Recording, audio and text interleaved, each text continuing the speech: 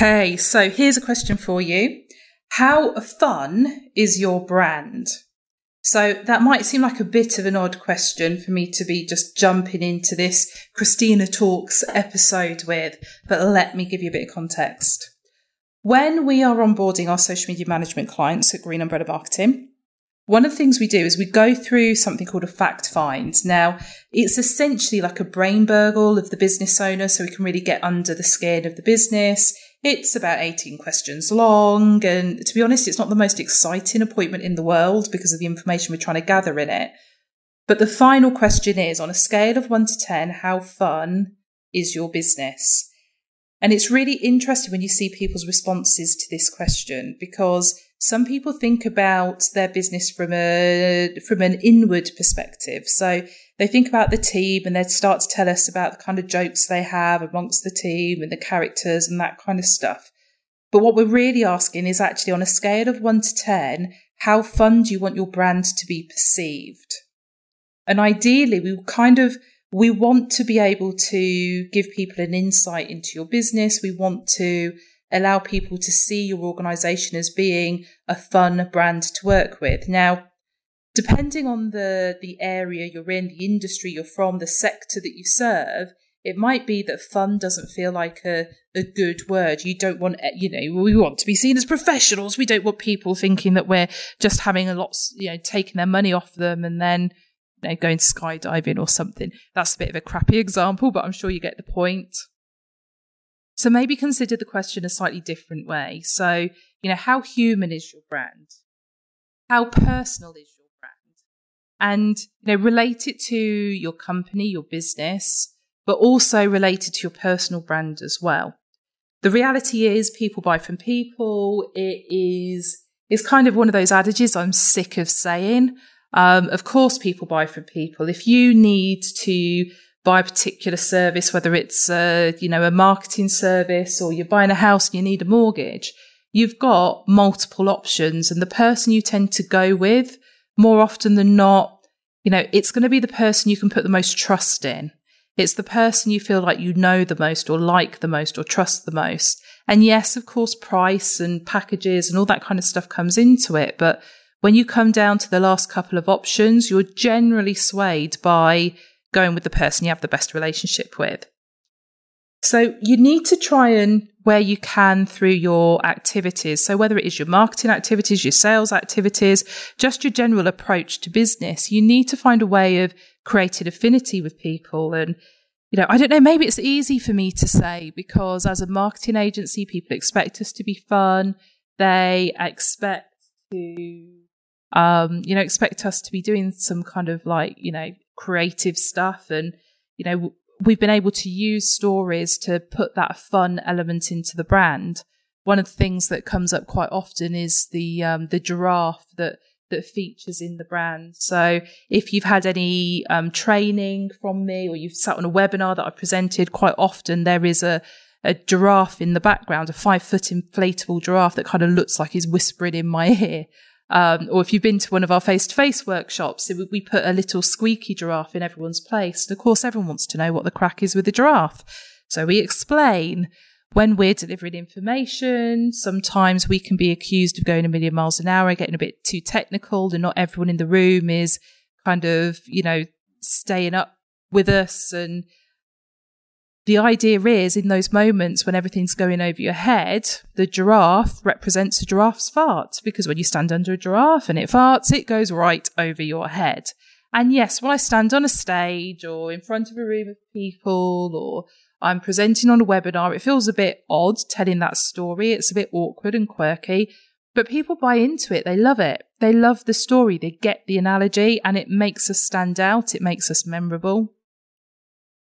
Being able to tell a story, and a story that will resonate with people, whether it grips them emotionally or whether it's just something that's going to stay in their head, is really, really powerful from a marketing perspective. And it does allow you to humanize yourself, your brand, bring some fun in, make you more approachable. The more you're getting these emotional responses out of people, the reality is that, the more those people connect with you as an individual.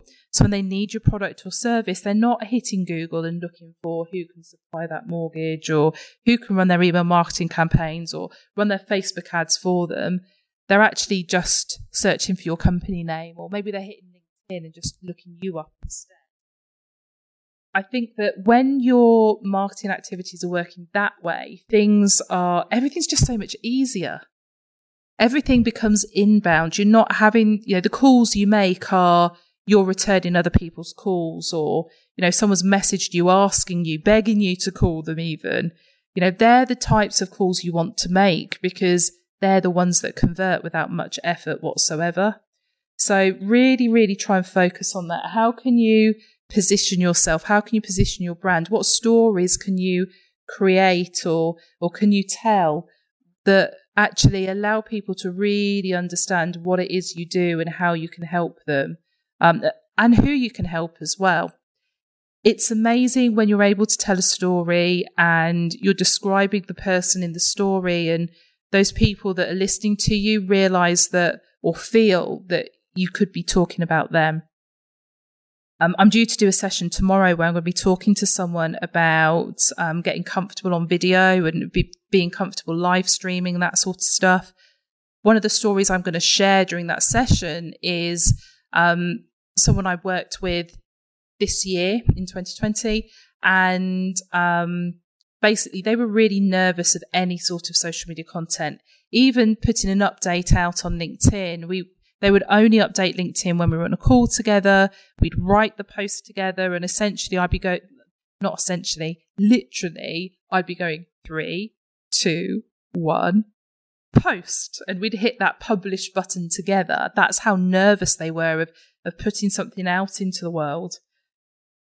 And the reality is that individual, we kind of, we've gone from there to them actually posting stuff themselves, to them now creating regular video. And the big block with the video was that they actually, they have a speech impediment, and they were nervous of sharing video and, how would they be perceived and that kind of stuff.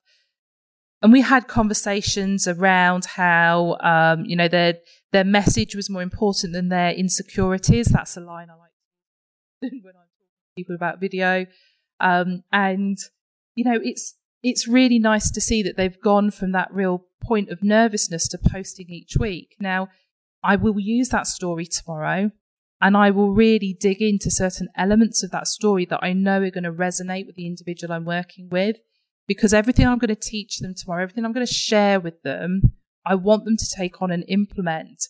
And if it's just a case of Christina says do this and Christina says do that, then I don't know, maybe 20% of it gets implemented, maybe only one thing gets implemented. Whereas if there's a story there and someone can latch on to that and they can kind of go, do you know what, if someone like me can do it, there's no reason I don't do it. Or if there's, if they look at it and go, if the person with a speech impediment can do it, I can do it. All of that really, really matters, there are stories I have of myself. Recording this podcast, I was quite not nervous, that's the wrong word.